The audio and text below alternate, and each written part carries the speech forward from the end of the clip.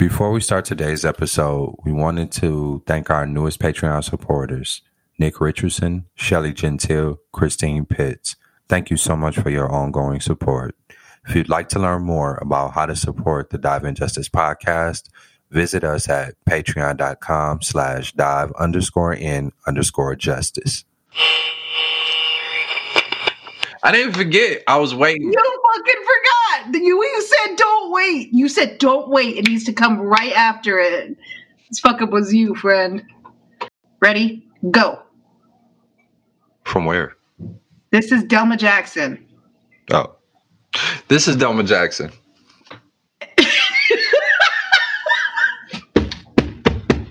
I'm ready.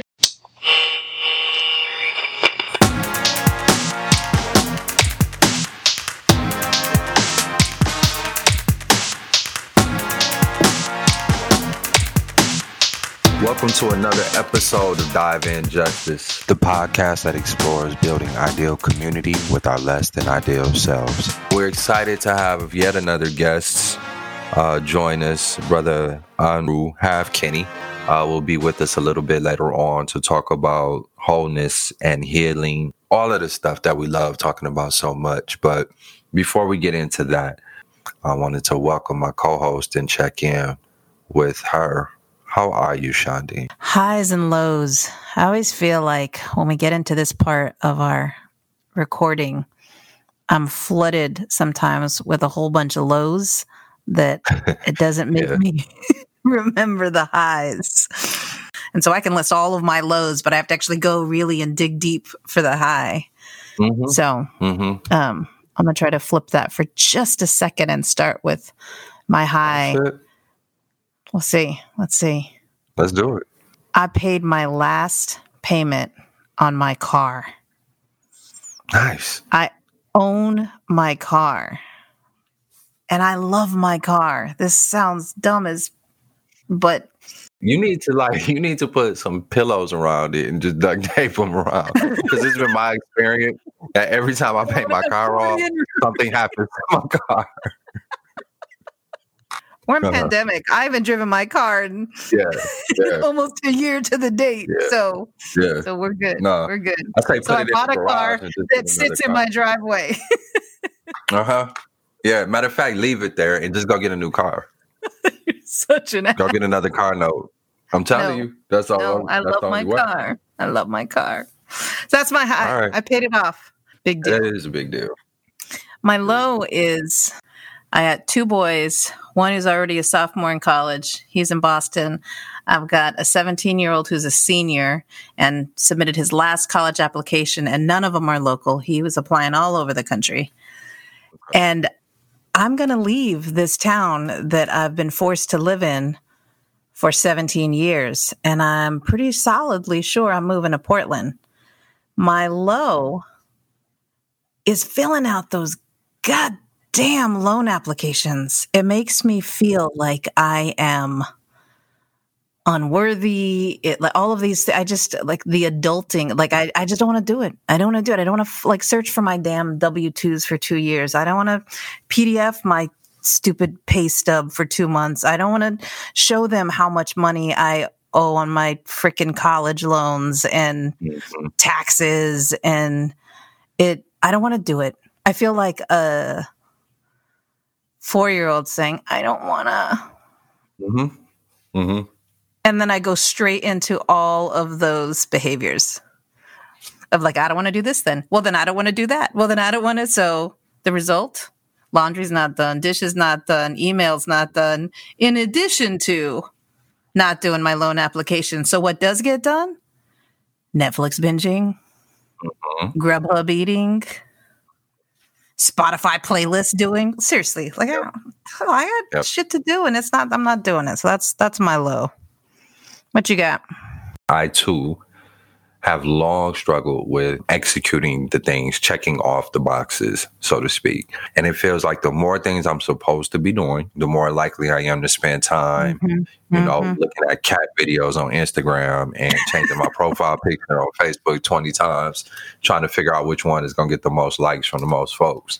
I am struggling with that this week particularly was tough. I just felt like between work obligations, personal life stuff.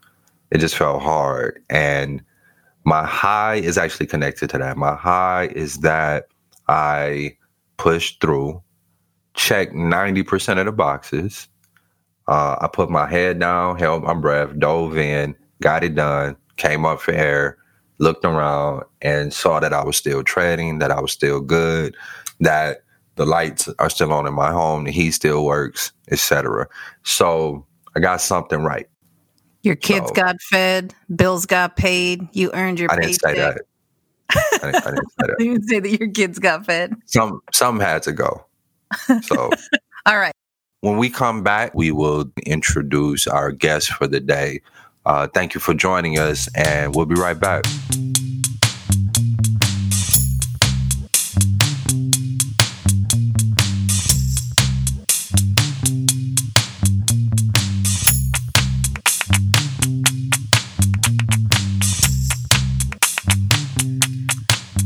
Welcome back, everybody. Deep apologies for Delma. I like to give him a little bit of space to feel like he's important to this pod. So every now and then you'll see that I'll be silent and let him, throw down a couple words that he maybe thinks are wisdom, but we all know we just sort of nod and hear. We are really blessed today to have a guest with us whose name is Anru Halfkenny. He identifies as a 51-year-old Boston-born, multiracial, cisgendered Black male raised by organizers and activists who taught him the importance of community liberation movements to address systemic oppression. He has joined us today and joins me in holding Delma accountable too as we enter this conversation today. Welcome, Anru. Thank you. So the first thing I want to say is I apologize for the not changing some of my information. So I'm 52 now. Oh, happy birthday. Continue to age on. I'll be 53 in April. So I really got to update some things I send out. And actually the first thing I'd like to do is share this ancestor song that some people may have heard before, and it comes out of the Yoruba Orisha tradition. And I'll tell you the translation first. It's basically a calling song to them, and it's honoring our mothers, our sacred female, male, and the totality of our sacred ancestral lineages. Is calling them, and is thanking them for the ashe that they have given to us, thanking them for the blessings, the affinity, the skill, the goodness that comes to us from them. So we're thanking them for that. And then we're also saying that we are thank you for that, and we're using it today. So I want to share that to start off and to continue this conversation, which I think is really important. Ibaba tofu ashe o. Ibaba tofu ashe. Ibaba tofu ashe o. Ibaba tofu ashe, ashe te fu wan lando yo. Ibaba tofu ashe. Ba ye tofu ashe o. Ba ye tofu ashe. Ba ye tofu ashe o. Ba ye tofu ashe, ashe te fu wan lando yo.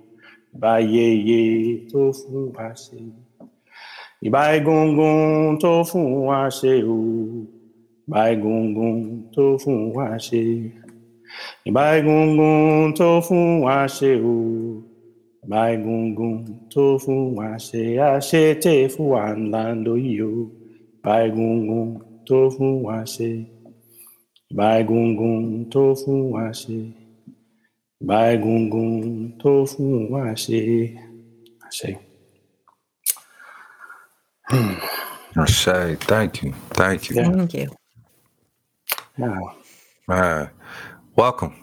Thank you. Great to have you on. I had the pleasure of meeting your family a few years ago through my work with Center for Whole Communities. Samara, Kavita always spoke so highly of you, and then you all were hospitable enough when I would come into the Connecticut area and do some work over at Yale, you all were always hospitable enough to basically just give your home over to me, and you didn't even know me. You all were often on vacay, I think, around the time that I would be coming into town. So I would just walk into this empty home and see all these family photos and all this beauty. It always felt good being in your space. Thank you. But I didn't get an opportunity to meet you until more recently, man. But it's been nothing but a blessing. And so really excited to have you here with us today, man. Appreciate you. Yeah, happy to be here. Yeah. So I have a million questions, but I guess what I want to start with, if I may, we obviously all come to our work, our journey, our calling over the course of our years, right? But I'm wondering how you define what it is that you do. You know, what is it that you bring to your communities, and a little bit on how you see yourself having got there to begin with. I think a short answer. So I'm trying to be as free as possible. That's a commitment that I've made to my life. And that actually didn't come out of the justice work that I was kind of raised in and around. It really came out of the kind of pit of despair that I found myself in for a whole lot of things coming together when I was in college. Struggling with drug and alcohol addiction, struggling with depression and anxiety and old hurts and harms, and not thinking that there was really a place for me to be in the world. There was always kind of behind a various kind of mask that I skillfully developed, and thought that was really, how I relate to people, how I relate to things, my understanding, if I can figure things out, right? This is my skill set, this is my value. And that wasn't enough.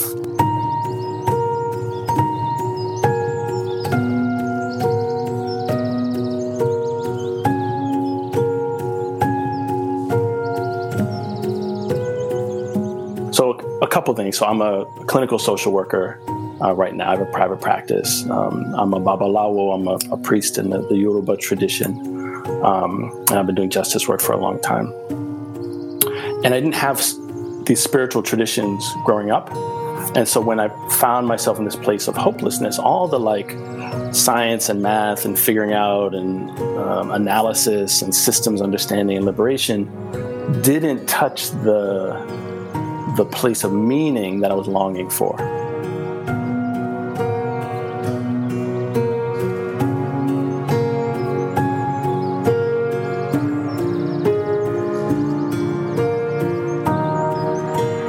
And it was really through what became through this spiritual journey of being curious about a life that was different and bigger than all that I became curious about.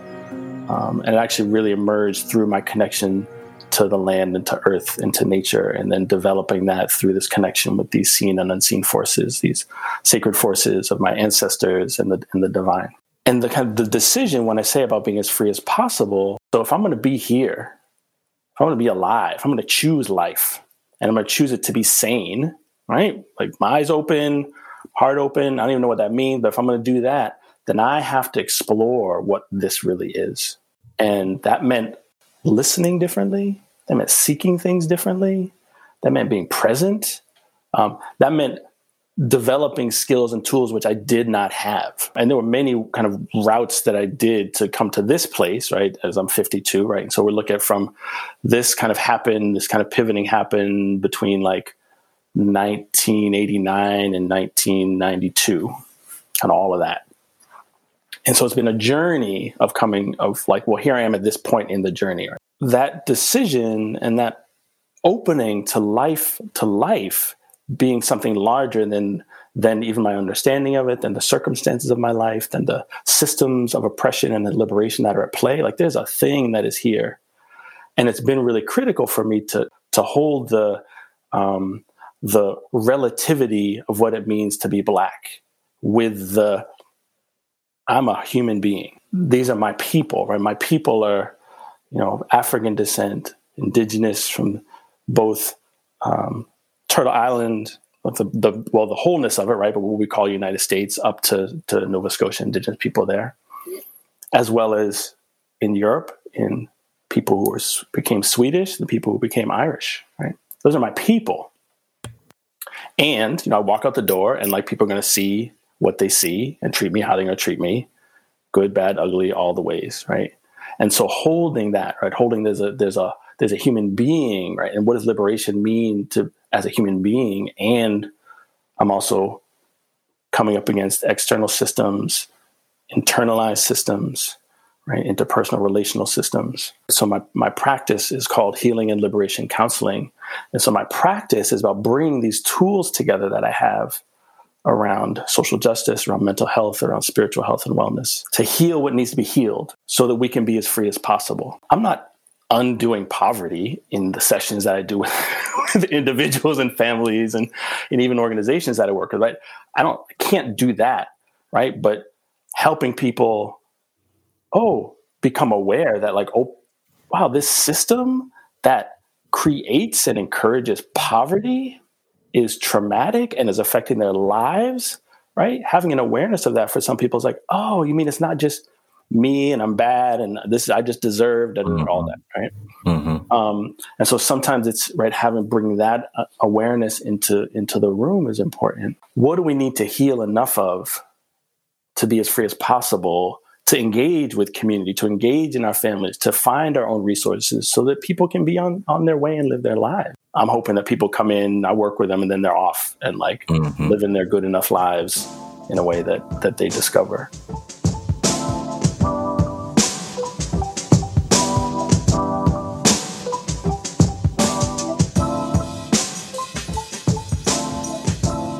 Thank you for giving Dive In Justice a listen. We recognize that your time is the most valuable currency you have. If you're digging the pod, there are a couple things you could do to show your support. First, head over to your favorite podcast platform and leave us a review. It just takes a few seconds of your time, and every review helps us grow our listenership and broadens the conversations we can have together. The second thing you can do and should do is consider supporting the podcast by visiting our Patreon page at patreon.com/dive_in_justice.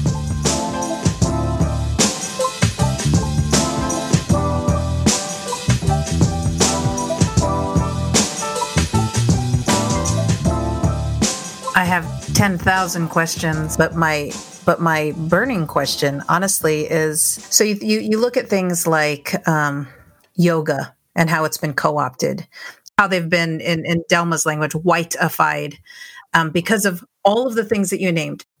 How do we save healing work from being whiteified, if you will? How do we stiff arm the oppressiveness of that internal and external oppression in a way that creates that avenue for that liberation that is so important that you talk about? It's a really good question. It's, this stuff around like cultural appropriation, right? We've internalized this, like, that feels good, so I can take it. It's in the marketplace. It's in a store. It's on Amazon. Look, I can get the things, right? And we're battling a system that has a life of its own, right? That's kind of generating itself to do that, to commodify things. And that's been the same machine from when kind of colonial powers landed on these shores. That kind of machine, right, had that kind of dehumanized, like, these are these others. These are the people who are not people. They're less than. I could just take that. And we're battling people who are so cut off from their own source of connection that they also don't know better. I literally had there was this white woman next to me in the ceremony, and she's talking to somebody else, and I'm like in my own space, and she was like, I just feel so connected. Like, I must have been like Native American in a past life. I must have been like Native American in a past life. Like, this is just so, and my brain froze. They have also gone through in their lineage some kind of tearing apart from their traditions that are actually connected to the earth. They're actually just as valid as what they are imagining they are grasping onto. Right? So part of what's happened here is this, like, you are connected to the earth, right? There's these feelings, there must be something around the indigenous people who are here that you want to appropriate or you're connected to, versus every human peoples had rich traditions living in right relationship with the earth. up till today, right, there are these other machines, right, destroying these indigenous ways of being in right relationship with the earth and these forces and our ancestors and all these beings in a massively diverse way. Mm-hmm. There's no one way. Mm-hmm.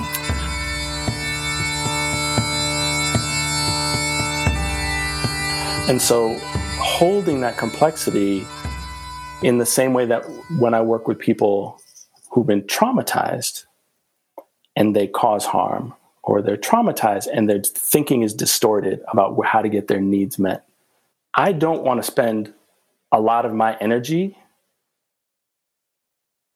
focused on the fight against that. That fight is so juicy, right? It is like, ooh, I get to like tell you how wrong you are, and how the things, and like you referenced earlier, like, where's your heart in that? Like, where's my heart in that?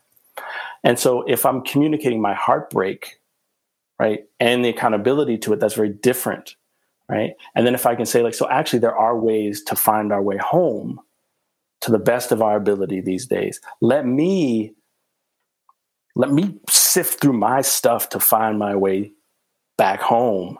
And like, and in doing that, like, you're on a journey. This was helpful for me. Maybe this could be helpful for you. Right. It's that challenge to not center that, but actually hold true to the relationship of your journey while creating the conditions for others to go on theirs. What you said just resonated so much with the, like, how would that struggle of don't center that and stay true to something that's yours. Given that healing is centered in what you've done both for yourself and creating space for others to heal as well. When you think about intentional community, right? If I said, we got this plot of land, we got these folks, we have this infrastructure, we got everything we need except some of the guiding values, the guiding principles that will allow us to disagree, that will allow us to have tough conversations as things come up and allow us to heal in the process. I want to put you in charge. Yeah, take it. I want you to be the one. So I'll comment on some things around that. We have experienced a lot of pain. To survive in this culture, we have to distort our thinking. Right? That's the kind of internalized oppression. We distort our thinking about our value, about what it means to be successful, about what it means to be right, good, attractive, all the things. And we are trained to hold certain things as the gold standard, right? And those things actually are coming out of this consumeristic society, right? Which actually doesn't care how you feel about things as long as you're buying the things, right? And one that says, us up here who are really making a lot of money want to make sure that you down there are not talking to each other and you're isolated. Because when you start doing stuff, the change starts to happen and you get a little bit of something. You start to feel like a person and you get some weekends and a little bit of healthcare and a 40-hour work week, right? And that hits our bottom line and we don't like that. So we got to now change and adapt and do some different things. When we come together, we have very distorted ways of even thinking about who we are and what we're trying to build. And so there's like healing just in that. My parents, dad's black, mom's white. My dad was in the Panther Party for a little while, and then both of them were in the Communist Party and national organizing. Really brilliant people. Talked to my mother relatively recently and was like, so what kind of conversations did you have about like your relationship? Like what are racial dynamics and things like that? And they were like, oh, we didn't do that. Like they thought they were just demonstrating, right, what freedom is. Look fierce and brilliant. We're fighting the things and look at who we are. And they were a friggin' mess. I mean, they did the best they could, right? And you know, there's what the healing resolution of all that has been, which is really true. And what I still see today, right, is that so the pressure of the hurt, the solution that I took on when I was young to navigate the distortions of self and other and who do I really get to show up? I don't really believe I do. All these conditions around it was that I had to figure things out. I had to be planted up here in my life. Let me navigate this scenario. Who's doing what? And like, that's how many people operate. Mm-hmm. Right? And they don't have a sense of their bodies and their hearts and their spirits. It's this like, I got to figure out and navigate it. And so when someone gets hurt, they're very unskilled at that.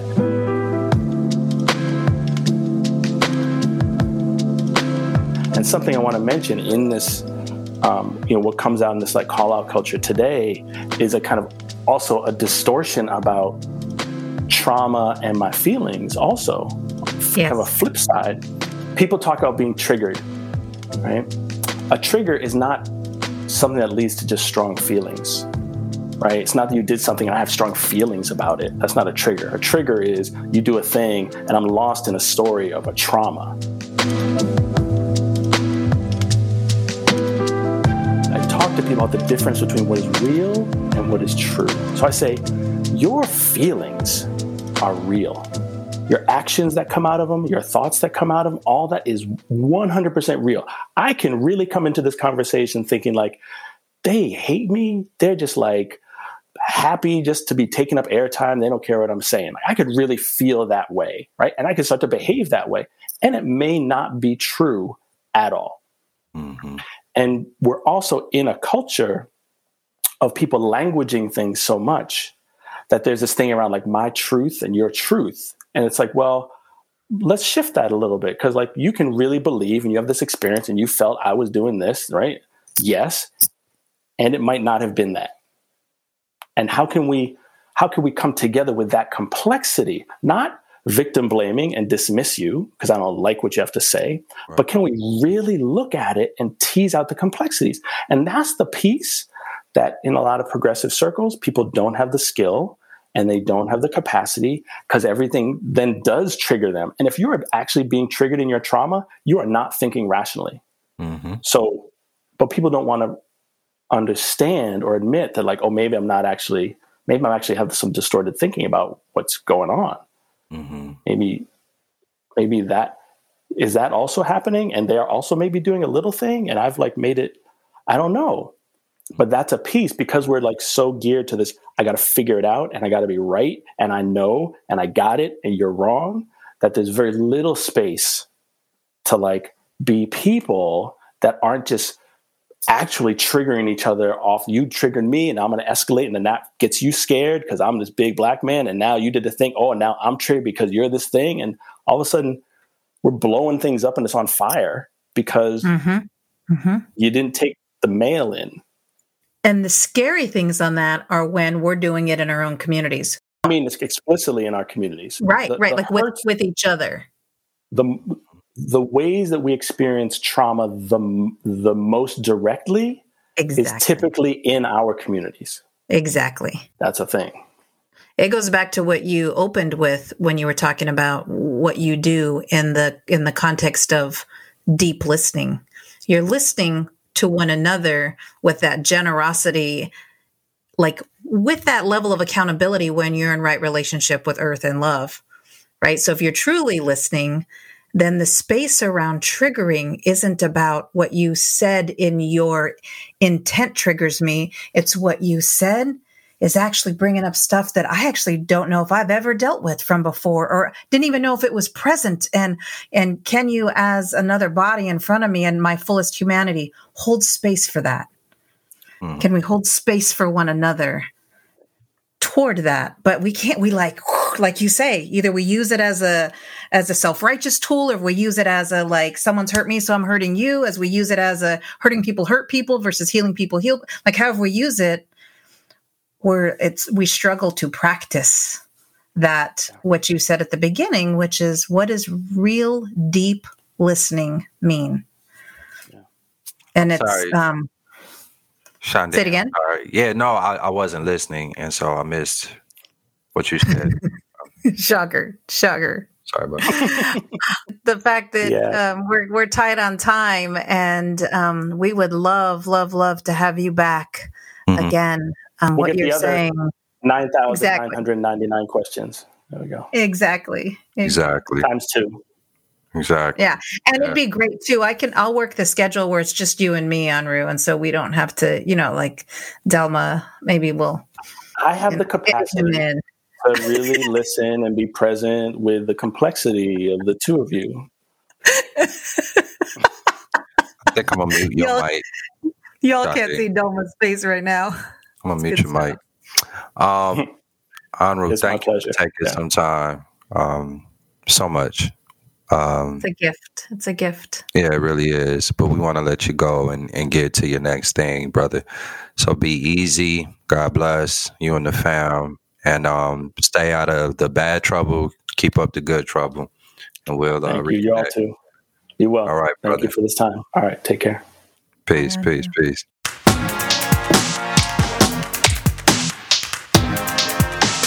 Dive In Justice is a co-production of the Center for Whole Communities and Shoreline Consulting. The Center for Whole Communities exists to build capacity at the individual, organizational, and community level to deepen awareness, embrace differences, and value relationships, thus making change possible. Shoreline Consulting co-constructs solutions and strategies that align with your goals and leverages the voices, perspectives, and wisdom of those who stand to benefit. For more information on the Center for Whole Communities, find us at wholecommunities.org. For more information on Shoreline Consulting, visit us on the web at thinkshorelines.com. Dive In Justice would also like to thank Doug Ferentine for his editing expertise, Susanna McCandless for her administrative acumen, and Jenny Cotting for her marketing and promotional prowess. Without these folks, this show would not be possible.